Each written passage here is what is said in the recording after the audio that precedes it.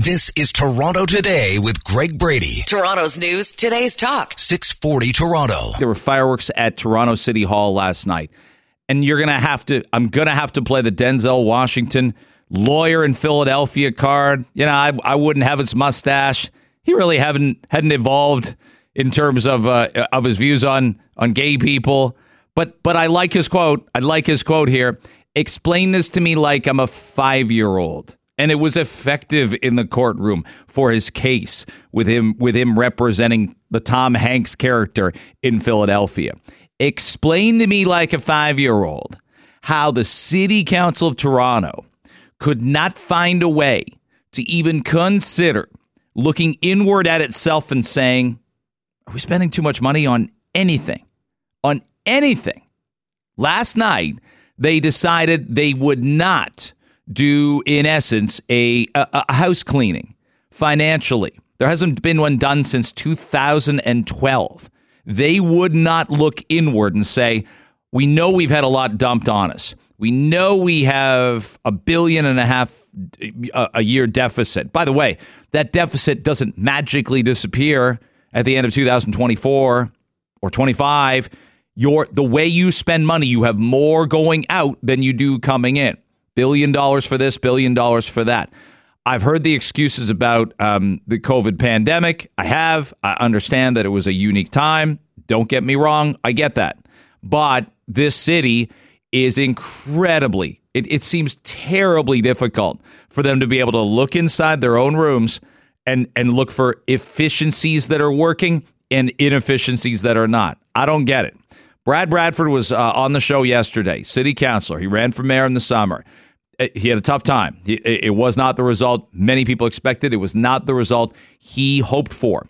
But undeterred, he still wants to change things at City Council. And he talked about that on Toronto Today yesterday with the idea of at least considering, are we spending too much on this? Is there a service that we don't necessarily have to provide to the public? Here's how that sounded. We really need to get back to the core of municipal services. And I think a lot of people out there listening right now have seen a degradation and a deterioration of our parks, of our roads, of sidewalk clearing in the wintertime. We have to get better at doing the basics, and that might mean we have to stop doing all the other things that have been thrust upon local governments across the province through successive years of downloading and the province and the federal government throwing these sort of responsibilities at the feet of municipalities. That's right. He lays it at the doorstep of the provincial government, to some extent the federal government, and says we're getting pushed around here and they're giving us stuff that they should pay for. You remember who finished second in the mayoral election? Anna Bilow did. What did Anna Bilow say she's going to do? She's going to march right up to Queen's Park, left foot, right foot, left foot, right foot, and she's going to ask them to take on some of the cost of the Don Valley Parkway and the Gardiner Expressway. Why? Because that's something that benefits all of Ontario. When that's maintained, when that's a good thoroughfare, when you can get into the biggest city in the province. What do you think Doug Ford would have said about taking on some of the costs of the Don Valley Parkway and the Gardiner? But you can ask and you can try. Not many people thought that would be successful, but it's something. And I'm sure Anna Bilow would have also had the concept, because she has been a professional and run businesses and on and on. And she would probably look and say, are we doing too much with this? Is this service getting duplicated? And yesterday, council voted not in favor of any of those things. They have not looked inward at all with the idea of a core services review. Here's another one. Brad Bradford mentioned to us the land transfer tax. He wanted to waive it, and he wanted to give young professionals, first-time home buyers, you and a partner, you and a friend, to men, to women, men and women, women and men, whatever, buying a first home, and he wanted to waive the land transfer tax. This has not been done. They haven't updated the number involved where that land transfer waiving would start since 2008.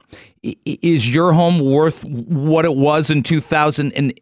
It's not. That's so interesting. So think what it's like to try and buy one right now. And many of you are nodding, or you're banging the steering wheel, or you're slapping the table and spilling coffee everywhere going, exactly. There's like, you're absolutely living in a different reality if you don't update that number in 15 years. You should be updating that number every 15 months, and you haven't done it for a decade and a half. Here's Brad Bradford, Toronto City Councillor, making the plea on our show yesterday to urge City Council to do this. I'm fighting for families out there who want to have access to home ownership. Last year, 50,000 people left the city of Toronto to find more affordable places to live in Ontario. The first-time home buyers rebate has been set at $400,000 since 2008. I don't know about you, but I haven't seen a lot of properties trading in Toronto for $400,000. I want to increase that to the average price of a condo unit here in the city, $750,000.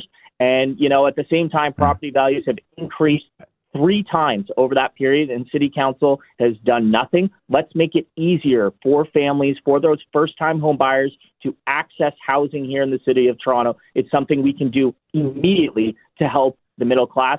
By the way, what do you do if you want something and in the geographical area that it is unaffordable? What do you do then? You will go to get that thing that you must have, you're compelled by, you're obsessed by, and you will find it. And you'll go elsewhere to get it. And that's already happening in Toronto with 50,000 people leaving the city proper last year. This is madness to me.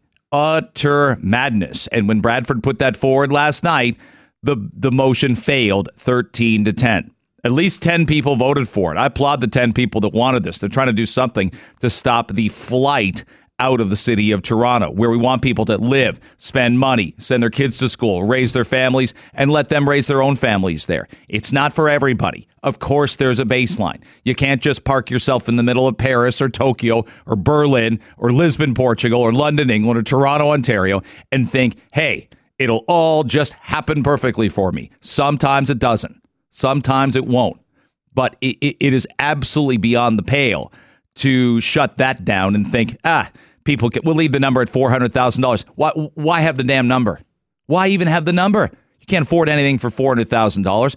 Gord Perks, City Councillor, made this point, and he would be aligned with Olivia Chow here. He wants to give people things. He doesn't like cuts. I don't like them either, but he makes the point that they don't want to bring in a consultant to look under the kitchen cushions, or under the couch cushions, I should say, or in that jar at the far end of the kitchen, and look for ways that Toronto can save money. There is no consultant in the world who can come in and tell you how you can cut costs that are imposed on us by other orders of government. You actually need the other orders of government to take that back. Okay, well, I'd like to hear some more banging of pots and pans from City Council about what you want taken back, and say so.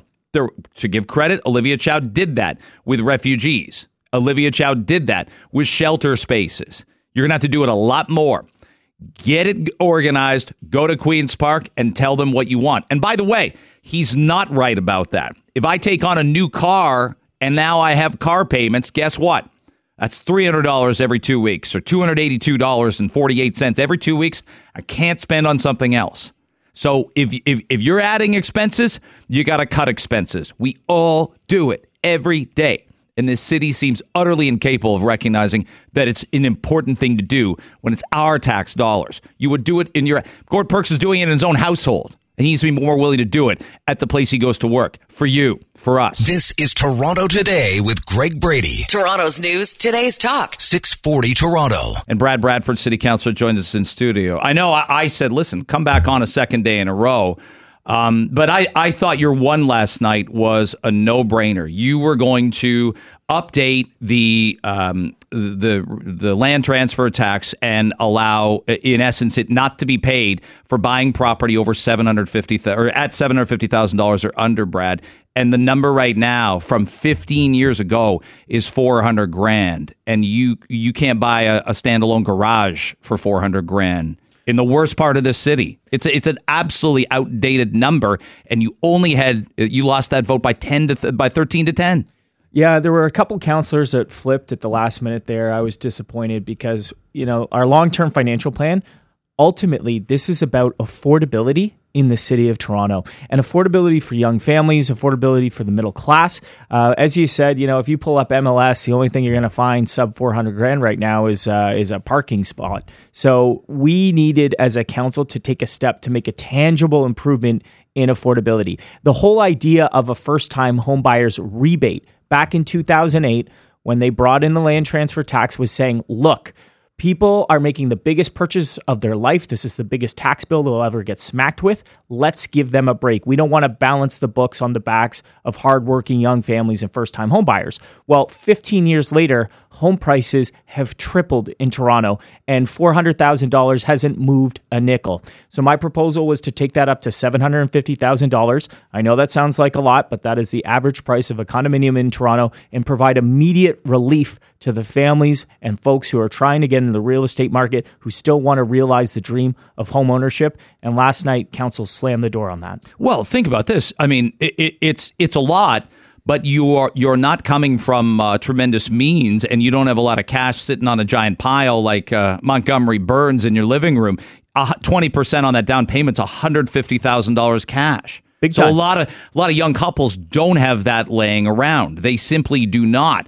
And I had people tell me last night when I mentioned I was disappointed this didn't go through. Well, the job is to, that it's better they take revenue from people who are well off. I'm like, if you think buying a condo in this city right now, if it's your primary home for a young family or a young couple, is $750,000, you're living on planet delusional. It's not. That's a starter in this city, for better or worse. And I would respectfully push back and say, you tell the 50,000 people who left the city of Toronto last year in a flight for affordability.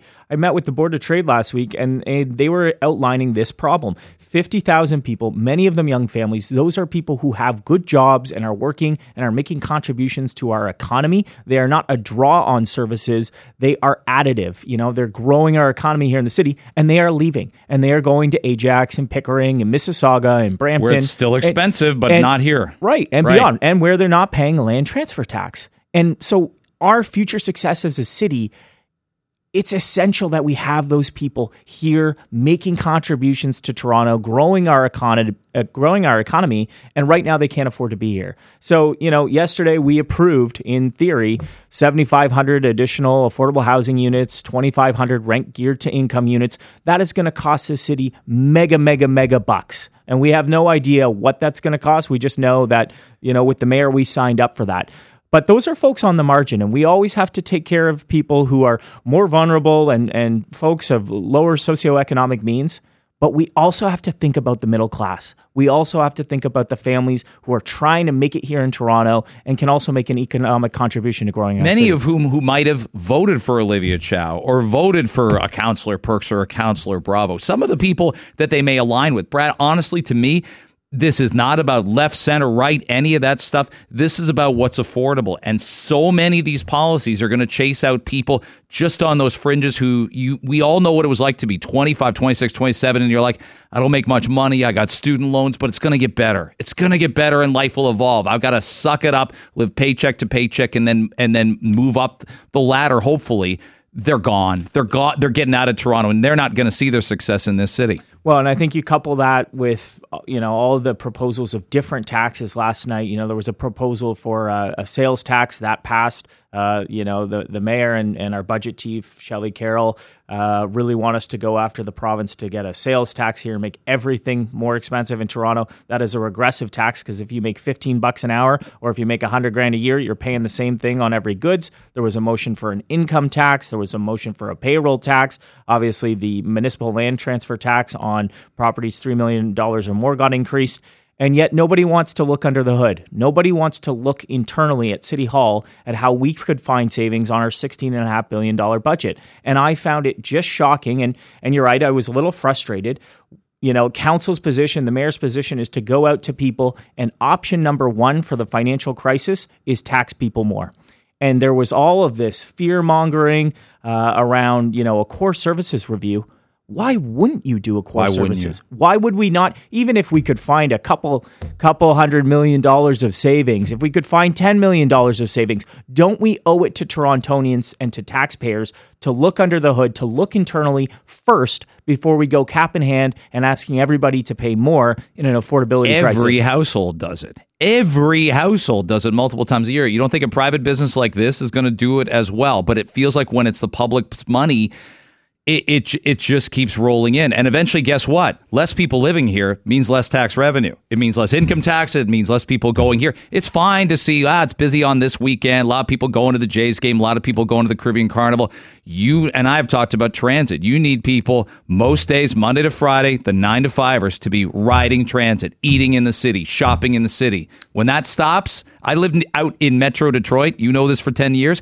Downtown Detroit, I don't think we're headed towards downtown Detroit, but it'll look more like Detroit than the Toronto of 10 years ago did. It will. And that's the risk, right? Is that there is a concentration of poverty and a concentration of wealth, and the core middle class is hollowed out completely because they can't afford to be here.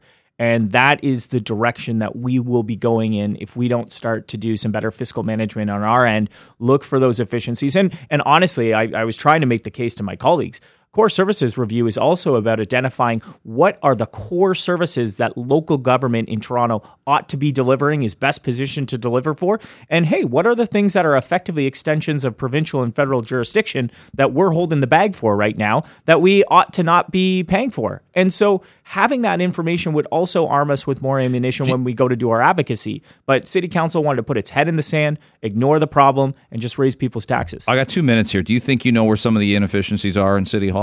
I think that there's a lot of inefficiency when it comes to our procurement and our contracting. Duplicate spending or bad contracts or silos. The public would be horrified thinking you spent this much on that. Yeah, and you know what? I'm not saying that there is one big ticket item, but I could tell you, if we're planting trees in the wrong spot and have to send contractors out to go rip them out afterwards because somebody didn't do their due diligence, the amount of money that we spend on IT, we spent, City Hall spent almost $1 million updating the audio visual equipment in the council chambers, and when I sat down yesterday, it looked like a new microphone and a new monitor, so it was kind of hard to wrap my head around. So it's $1 million for 40 microphones and monitors. Yeah. Don't quote me on the number of microphones and monitors, but there's 25 councillors. So and some of them need two sometimes. I almost fell off. Yeah, I almost fell off my chair though. These are the types of things. The gross amount of spending, the inefficiencies that just drive people crazy. Do you think the Premier will authorize a sales tax for the city? You know what? That's the thing. I can't imagine that we would want to put Toronto in a less competitive position. I can't imagine that we would want to make things more expensive in the most expensive city in the country. If it was 1% of the HST, I've advocated for it if you can grab 1% of the HST. So the HST needs to be redefined, and then the city can be involved. I know it works for New York. I know it works for Chicago to have their own taxes, especially in a big tourist city. It's not going to work the same way in Sudbury that it is in Toronto. Right. And you know what? Having a piece of the existing HST, absolutely. And I think that's why we do need to hammer out a new fiscal framework with the province and the federal government saying, hey, we're delivering all these things for you, whether it's transit or refugees or other things.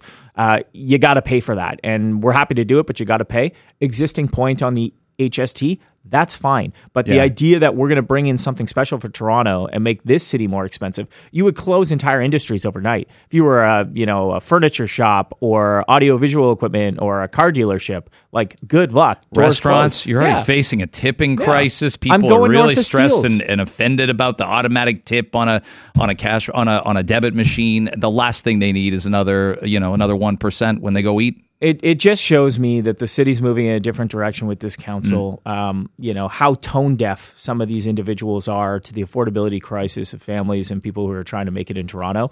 It comes down to priorities. And my priorities are fighting for families, fighting for the middle class, people who are trying to make it here in Toronto. And unfortunately, last night it looked like council was moving in a different direction. I got to go. I'd keep you for another segment. We're going to talk to Terry Fox's brother. Terry Fox, what a genuine Canadian hero for both of us and everybody listening. So 100%. Thanks very much, Greg. Thanks very much. Bradford, City Councillor, joining us in studio on Toronto Today. This is Toronto Today with Greg Brady. Toronto's news, today's talk. 640 Toronto. Big night out in the city, I think, tonight on a Thursday.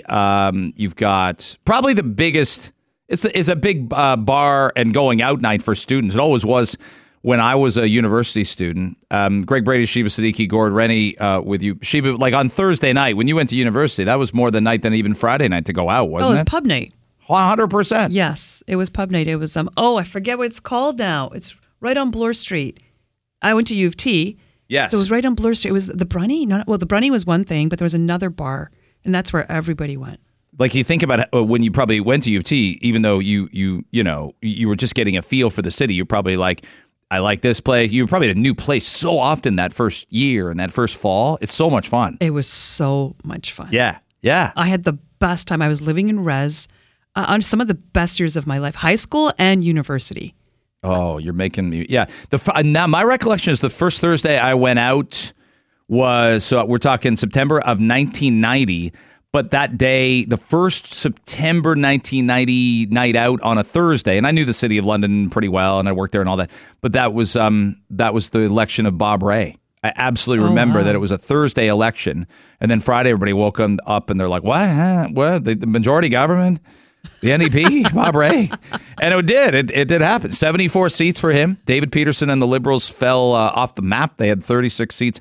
And Mike Harris and the Conservatives just getting going, had 20 seats, and they'd obviously turn that around 5 years later. But Bob Rae ran the show for 5 years. So it's a big bar night. TIFF starts tonight. I don't know. I have no plans. I know that Mr. X and I are planning to go out. We just don't know what movie we're going to, Sheba.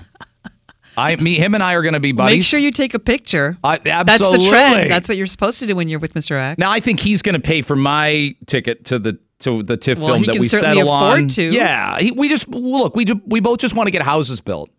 I just want to see shovels in the ground, and I think hanging out with Mr. X tonight at TIFF will be get that selfie. Be a good thing. I think it'll be a very good thing. All right, we're going to have Sean O'Shea on at 7 o'clock, at 7:05. He's the investigative reporter. Consumer SOS is his segment on Global News, but it's for a very unique reason, and this is quite jarring. He went to a fatal collision car accident and was covering it.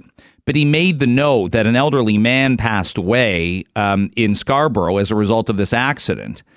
But they just left him there in the parking lot on a day, and that's 2 days ago, the first really, really hot day of the week on Tuesday. And so it's 42 degrees. Forget about what it is on the pavement. And he wrote this, Sheba: "It seems appalling that 5 hours after this fatal collision, the body removal crew has not arrived. The elderly man's remains are still beneath a tarp in the Scarborough parking lot in excruciating heat. The coroner left long ago." And he was not much rattled, Sean O'Shea. He was pretty rattled by it. I think we would be too. I think this is, when I first read this, I was disgusted. So this was a 37-year-old man who was operating a truck in that parking lot. I know that area very well. There's a very famous Chinese restaurant there that people come from all over to go to. So there's a 37-year-old truck driver. He's reversing in the parking lot, and he reversed straight into two senior pedestrians. Mm-hmm. So the 79-year-old one was taken to a local trauma center, and then this man passed away. And his body sat there, according to Sean O'Shea's tweets, for 6 hours in the sun. So the coroner came and left. The truck that was actually involved with the driver, they left. But that man's body sat there in 42 degrees Celsius heat for over 6 hours. There are restaurants surrounding that. So there are patrons in restaurants who can fully see the body. Sure, there's a tarp covering it, but everybody knows what's underneath it in full view.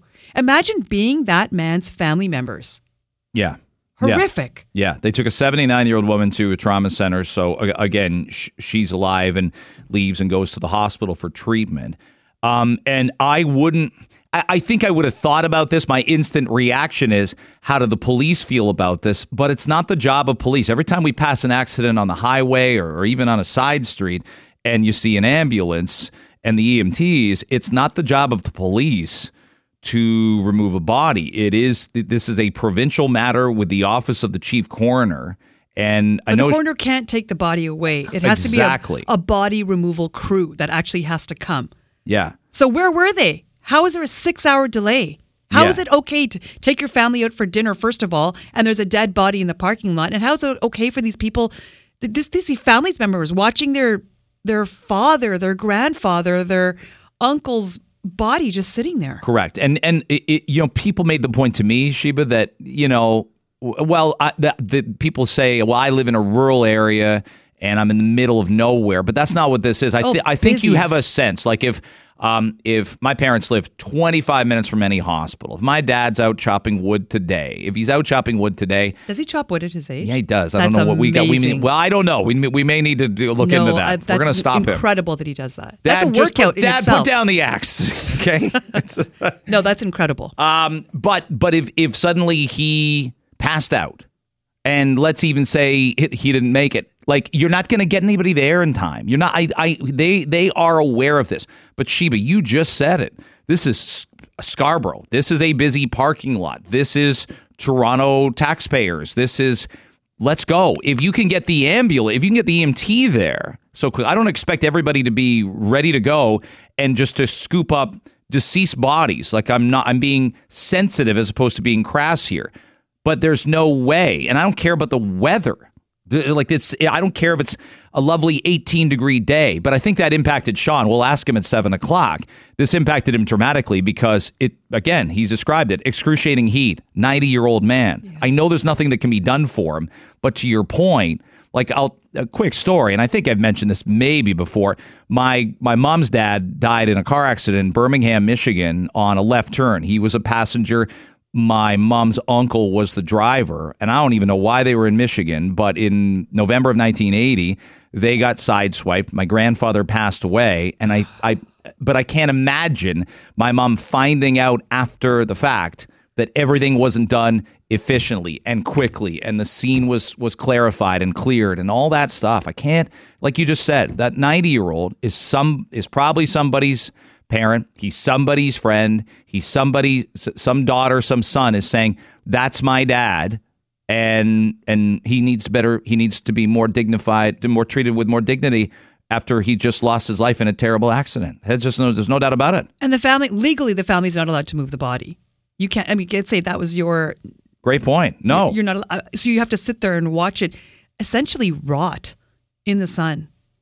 How incredibly disrespectful. And Greg, what an awful story. What an awful experience for your family as well to have to go through that. Sure. Thank you. Yeah. It's my mom didn't get over it she was 34 and raising, he was so important to her. And I'm, 9? My sisters are 6 and 4. Wow. Terrible really time of life. It. You're old enough to remember it. I took the call. My uncle called and said, can I talk to your mom? And they were supposed to come visit us.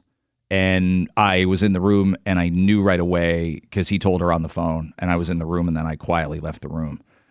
And it was not going to forget that anytime soon, and I remember it 43 years later. And I see people writing on the National Post comment story, should there be charges for indignity to a human body?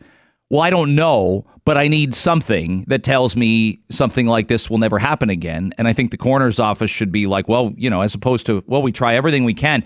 Just tell me how you prevent this again. Don't tell me what you do. Tell me how you're not going to do this again. That's all I need to know. Give me the factors that affect how the timing of the transfer of a dead body impacts your workplace and how you can prevent this again. Do that instead of, well, we try everything we can. Just tell me how you're not going to do this again. Great point. This is Toronto Today with Greg Brady. Toronto's news, today's talk. 640 Toronto. We're very pleased to welcome on our next guest. He's an award-winning reporter with our television friends at Global News. And he's seen some things, but this one, I think we want to get right. We always talk about wait times for, an MRI appointment, and we talk about wait times when you actually get into the emergency room. Is this scenario that he witnessed part of our struggling, broken healthcare system? Well, we want to try and get to the bottom of it, and he's damn good at that. He is Sean O'Shea from Global News. Thanks so much for the time today and making it for our show. That means a lot to me. Thanks very much for having me on, Greg. I appreciate it. Absolutely. You were covering a fatal accident on Tuesday afternoon, and Tuesday afternoon was the real first day after Labor Day. A lot of people back at it, and the start of some sweltering weather. And not only, Sean, was the accident and the incident horrific enough, but you witnessed something else, and you couldn't not talk about it. What happened, and what did you see? Well, Greg, we were at a plaza in Scarborough, and we arrived there after a truck had backed into two elderly people, killing one, and the other was sent to the hospital. Unfortunately, the 90-year-old man died, and And that was terrible. It happens every day, but it had just been a few hours after Mayor Chow had talked about Vision Zero and the importance of safety on the streets. In any event, as you know, and your listeners would know, that there's a police investigation when somebody is killed, and the body is usually left at the scene until the coroner arrives and the police do their forensics investigation. That's all normal. That takes time. What was so horrific, Greg, what I witnessed and another journalist saw, was that the man's body was left under the tarp in 32-degree weather, 42 with the heat index, for at least 6 hours. The coroner had left. The truck had been taken away. The police were there guarding the body. But it's shocking to me that on the hottest day of the year, one of the hottest days of the year, they couldn't get that body out of there. It was just terrible to see.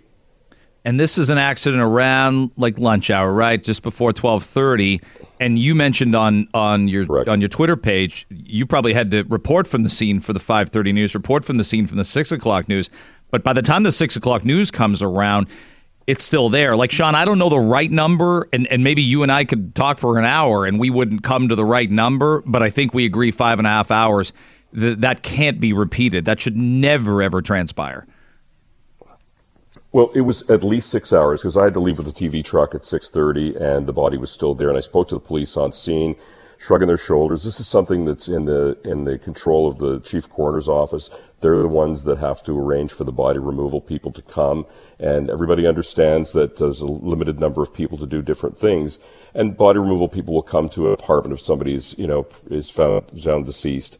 But, I mean, talk about priorities. Would it not be the highest priority if somebody is in plain view and it's one of the hottest days of the year, and can't you get somebody there faster? It just doesn't seem right. The Office of the Chief Coroner told me yesterday that they work to do this in a timely way. They say they're investigating, but it just doesn't seem right. And, if you're the family of the person who died and you find out about this, I mean, I hesitated for a moment to publicize it, but I mean, this is how things change, right? When we talk about things, when we hold people accountable for what they do, it just does not seem right.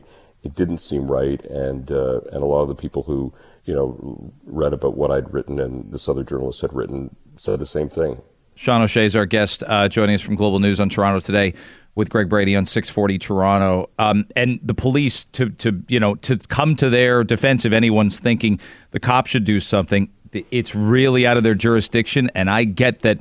They're in agony over this also, mental, emotional agony, because if one of them decides, well, let's move him to the shade or let's remove him from the scene, the coroner's going to show up and ask, why'd you do that? Yeah, that's correct. It's not the fault of the police. It's the responsibility of the Office of the Coroner to enlist the people that they have. They have people on contract to do this. It just doesn't seem right, especially, we were in the TV truck, four of us, with the air conditioning going full, and we were boiling. Yeah. The idea that a man has passed away and he's on the pavement under a tarp on the hottest day, or one of the hottest days, it just doesn't seem right. It just doesn't seem like this is good enough for a city, for a province, when there are resources. And, you wonder, if it was a police officer, if it was somebody else, would there be a more timely response? I don't know. But an elderly man who's passed away deserves the dignity to have his body removed in a timely way. That just seems what we should do. And 6 hours plus just does not seem like a timely enough. Sean, I just got a Twitter DM from a listener who's a massive fan of yours, and he's happy to hear your voice even under these circumstances. And he makes the point: what if this was an 8-year-old girl? What if this was a child? I weirdly think there'd be more outrage, Sean, and I don't know that's right. Is a human not a human at the end of the day? Shouldn't they have the same response across all lines?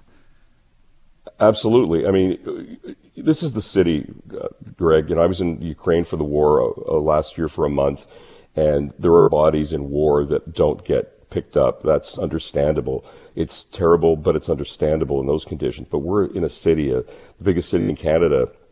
Can't we find a way? Can't they find a way to expedite, to prioritize it, so that this person's remains are retrieved from a parking lot, from plain view? I mean, the restaurant was still doing business just a few meters away.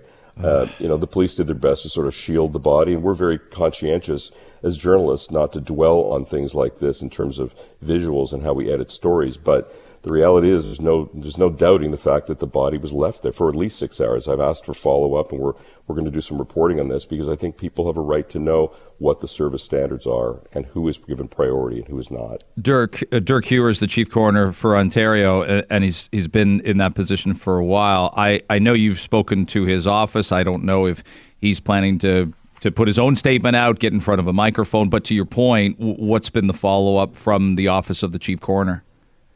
They say they're looking into it. I asked them for, the logs to see how long did it take? What is their service standard? Is it 2 hours? Is it 3 hours? To try to get some more information about this. But the optics of this to me and to other journalists and to anybody who would have a family member, unfortunately, who might be killed in a situation, you just can't imagine that. And the excruciating heat. That was really what did it for me. The idea that this would happen on one of the hottest days. You know what we do to try to stay cool on a hot day. And the idea that this person went to this plaza and lost their life and then this indignity after the fact, it just seems beyond the pale. Sean O'Shea from Global News. Hey, you don't need my advocacy or support, but I'm glad you said something about it because I think it's resonated, and anybody that's listened to this segment, it's resonated with them as well. How would I feel if that's somebody I love or who loved me? So I'm glad you did what you did, and thank you for giving us your time this morning. Thanks, Greg, as always. Appreciate it. Have a good day. You got it. There's Sean O'Shea joining us. This is Toronto Today with Greg Brady. Toronto's news, today's talk. 640 Toronto. We've got the Minister of Education for the province of Ontario. He is Minister Stephen Lecce. Mr. Lecce, thanks very much for the time today. I appreciate it. Good morning. Good to be back. Well, let's go current stuff. Really humid weather the last couple of days. I'm sure people have asked you, so I'll ask you. Air conditioning. I think it's impossible in all schools across the province. I think it's unnecessary in all schools across the province. Could more schools have air conditioning than currently have it? I'm sure you've been asked.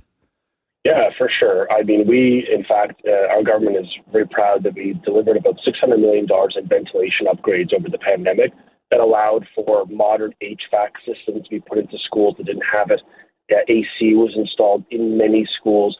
Just the highest quality filters just with respect to air ventilation, air quality. So that it was already done. We then provide school boards about $1.3 billion every single year to maintain and renew their schools for fans, air conditioning, things like that. So every school has cooling centers. They've taken action to help reduce the impacts to kids. But look, when it comes to our part for the province, we provide funding to school boards. They then decide where they invest it.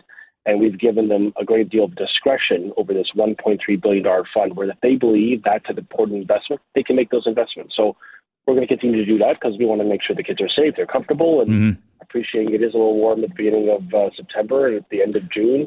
And we've taken great strides just to make the air quality better and make it more comfortable for the kids. Labor union talks. Where do we stand? I know binding arbitration awaits. We shouldn't miss any school days. Kids shouldn't be home. No strike, no lockout. How do we get to deals in the next several weeks? I thought we really demonstrated some healthy momentum in the province a couple of weeks ago when we put the interests of children first. I'm a big believer. I just feel so strongly that we have to exhaust every option to ensure children are in school. And I think, we've now demonstrated with the high school teachers, we're talking about like 70,000, 80,000 public English high school teachers who've signed a tentative agreement on a process that keeps kids in school. That is what's important. And so I'm urging the other unions, OECTA, the Catholic, AFO and the French, and of course, EFO and the public elementary teachers to come to the table and sign this deal. It is so obviously the fair way that we could adjudicate, we could, resolve outstanding issues. And look, we do this with nurses. We do this with public transit workers. We do this with doctors. We do this right across the ministry and the economy. And now we're doing it with high school public teachers. We just want to do it with elementary public teachers as well. And so we've really urged them to come to the table. We have dates set, Greg, but I'm not going to pretend. No. I've heard you're closest with the OSSTF to getting a deal done. Is that accurate? Yes, we have a tentative agreement, and it's now before their ratification. So the public elementary teachers, that tentative agreement is now reached, and it's now before ratification of their membership.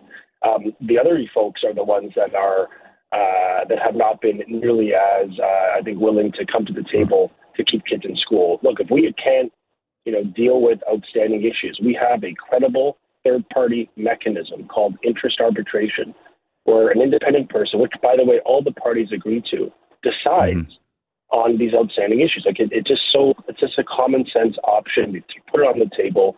We had one large union say yes, and the rest of them are saying no for now. So I'm using this interview and everyone I can to make the simple case that the welfare of children after years of pandemic difficulty and learning loss, that should be our singular priority. And I'm urging the unions to do what's right. We go through this every few years in Ontario, and I think most sensible people want us to continue to respect our educators. We paid them the highest in Canada. We're going to keep doing that. But they also want their kids to be in school. And that's a sacrosanct commitment we've made to the people of Ontario to keep kids in school. They can get back on track, and we can get back to basics in the province when it comes to building skills that actually are going to help these kids succeed. Stephen Lecce is our guest education minister for the province of Ontario. I was out in my community in Ajax last week. A lot of parents talking about decisions to change pronouns. My job, your job, you're never going to make everybody happy every single day. But the concept to me, Stephen, was the province needs rules. And some rogue educators don't want it, and some parents don't want it. But the debate is just, what's the age? Nova Scotia says it's 12. Saskatchewan says it's 16. Can you get closer in Ontario this academic year to hammering out what that age is, and we go one way on one side of that age and the other way on the other side? Look, I've said before, it's a sensitive matter. We want to be respectful because we're dealing with kids who are going through some difficulty, and it can be very challenging. But at the end of the day, I think what the government is signaling at for our values, that reflecting those of the people we represent, that, look, we believe parents want to have a role, want to have a say, want to be able to support their children. My instinct is the overwhelming majority of parents love and live for their kids. I believe that. And I know there are exceptions. In the sense that I think we all could appreciate there are exceptions to that rule, but overwhelmingly that is the default. And therefore, ways by which we can strengthen and empower parents to support their kids is a good thing. And I appreciate that there are forces on the other side that disagree with that premise. But I just think most sensible parents want to know, or at least want to be more engaged in their child's education. And I believe fundamentally they should be, in order to keep them safe, to keep them supportive, and ultimately to help them get to the finish line of their academics. So that's sort of been our position on this that we've shared. And I do think it reflects a lot of goodwill of people, loving parents who want to help their kids. So look, we've shared that, we've made that clear. And I think ultimately the priority for us is just to make sure that parents have a role, be it when it comes to school board accountability, academic achievement, curriculum. I just think they need to have a role, and many of them feel ignored increasingly by some governments, school boards, etc. And that's a problem. And we need to ensure that that the voices we represent are reflected in our decisions. And that's why, we've taken that position. I hear that loud and clear. Hey, thank you for the time today. These are all important issues, so please keep coming on. Come on a few weeks from now, and let's update people as to where they're at, because it's nothing's more important than education. I know I feel that way. You do as well. Thank you for the time today. Thank you. Have a good day. There's Stephen Lecce joining us. This is Toronto Today with Greg Brady. Toronto's news, today's talk. 640 Toronto. You know how you're in a certain place in the calendar and you're like, oh, this reminds me of last year at this time. That happens sometimes, right? You think, I just mentioned the NFL season starting. I'm like, tonight in Kansas City. And I'm like, what was I doing last year on that Thursday that the NFL season started? So you kind of go year by year and think, this is what last Christmas was like, or this was what New Year's Eve was like. I think, Sheba, we're there with the teacher that's now in, like, I remember now that we're around this time of year when an individual who was referring to himself as Kayla Lemieux was teaching at a school kind of more geographically close to you and showing up at work with giant, is that the word? Larger? Prosthetic. You seem very uncomfortable right now. Thank you. I'm blushing. Oh, you said the word breasts. Okay. Yeah, that's it. The B word, one of them. And this year, there's photos. There's two stories. It's amazing. We've often talked about how the Star and the Sun contrast their stories a little bit. I noticed that a lot during the pandemic. So here's the headline from the Star. Police monitoring Hamilton School with controversial Halton teacher on first day. Okay. Now read the Toronto Sun. The Toronto Sun headline for the same story, and it's written by Brad Hunter. With police escort, teacher multiple ZZZ top. ZZ, triple Z. Well, we're Z. Aren't we a Canadian Z? Wouldn't the band be ZZZ top? Gord, would you say I'm seeing ZZ top tonight? I guess you wouldn't. Sorry, I interrupted you. Go read it again. With police escort, teacher ZZZ top is queen for a day. Oh, Lord. And this is referring to a triple Z bra size. That's what they're coming. That's what the Toronto Which, Sun again, is to alluding Gord and I, we don't know 34s. I have no idea where what are you going anybody with is. this? I'm saying, I can guess how tall people. I have no idea about cup size. I have no clue. Okay, well, with him, we knew it was over the top, and I'm calling him a him because this is what he's showed up. He's teaching at Nora Francis Henderson Secondary School in Hamilton right now. Yesterday was the first day of school there, and he showed up on Tuesday. Now, you can imagine there were reporters from the Daily Mail, from the New York Post, where he actually did an interview saying that his breasts were real, and it was a health issue that he suffered from. And he was born intersex, he told the New York Post. Remember, we talked to a reporter about that. Yes. Right. Who managed to get him coming out of his building or going into his building carrying dog treats and some shopping bags, dressed as a man right before that, which... This is like a Mad Libs. Dog treats. Okay. Anyway, that jumped out at me. He showed up in Hamilton at this secondary school dressed as a man. The breasts are gone. The triple Zs, they're gone. He's got wavy hair. It's highlighted blonde. He's got blonde highlights in it. He's dressed as a man. He is a man. Now, when this came out, I mean, I saw this coming. Did you see this coming? I don't know what I want to say I saw coming. Oh, let's be brutally honest in this conversation. Respectful and honest. That's what I want out of this conversation. Because I think we all got duped. We were all fooled. Women's bodies were made a complete mockery of. And not being a woman, I'm glad you like. It's a weird world because I applaud you for saying that, but somehow I would be less allowed to say that by some segments of our society than you be allowed. And you should be able to say whatever you want about women or men because you have an opinion. And the wonderful thing about the world is everybody can have different opinions about things, and we can agree to disagree sometimes. But you can be respectful, right? Men can be respectful of this conversation. Yes. We can have this conversation. So I do want to hear yours. But I don't care if you're a woman, I don't care if you identify as a woman, to have enormous breasts with erect nipples in a 14-year-old's face in a shop class all day long is absolutely inappropriate. That was never transphobic. Was there transphobia involved in this? Absolutely. Yeah, there was some. There were a lot of transphobic people who came out of the woodwork to express their transphobic views, but we lost sight of the entire conversation because of them. But let me contrast that to note there were a lot of people who were so. I don't think being pro-trans. I don't think they were that. They were just so extreme the other way to go. Anybody can do anything and wear anything and say they're whoever they are, and you just have to accept it. And if you ask a question about it, let alone dispute it, then you're transphobic. That's and I'm exactly like, it. whoa. Well, it's cancel culture. That's what it is. You can't even have the conversation without being accused of being transphobic in this case. And I mean, we all had opinions of it. We were very careful and respectful, I feel, of how we spoke about this on the air and off the air in general. But these conversations were being had. Well, and our show, let me say this too. Our show talked about it, and Alex's show talked about it, and I'm pretty sure Oakley talked about it, and a lot of shows talked about it. But I do wonder if we put the mirror back on ourselves, did we ask enough hard questions about what was happening? I don't think we did. And you mentioned the duping.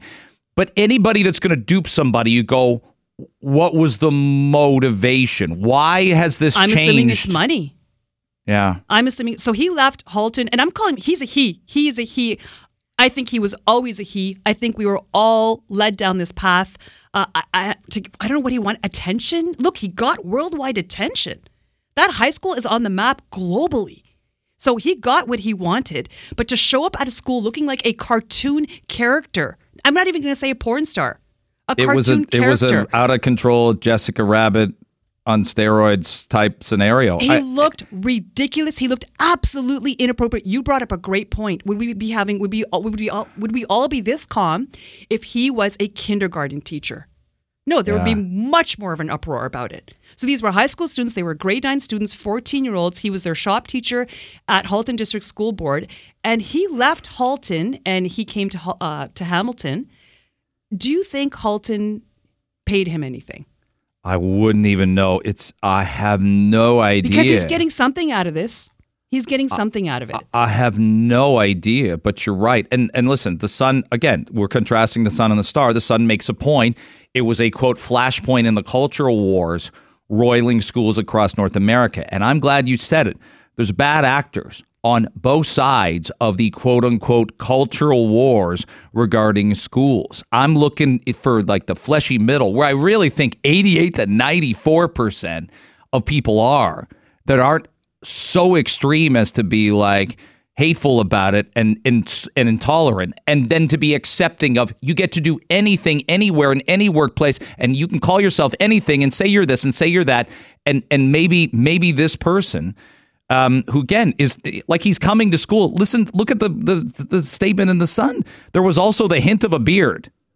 Last week, the Daily Mail captured her walking to school in shorts, a golf shirt, and running shoes. There was also the hint of a beard. Are we still saying her? I'm quoting the Sun. I have no idea what this to is a do. man. I do. And you have can. an idea. Exactly. We were fooled. We were duped. This is a man. He got something out of it. On the first day of school, actually it was a PA day, I believe, so the students went in on Wednesday. He showed up on Tuesday, but he made a pit stop at the Hamilton police station before going into school. He was in there for 30 minutes.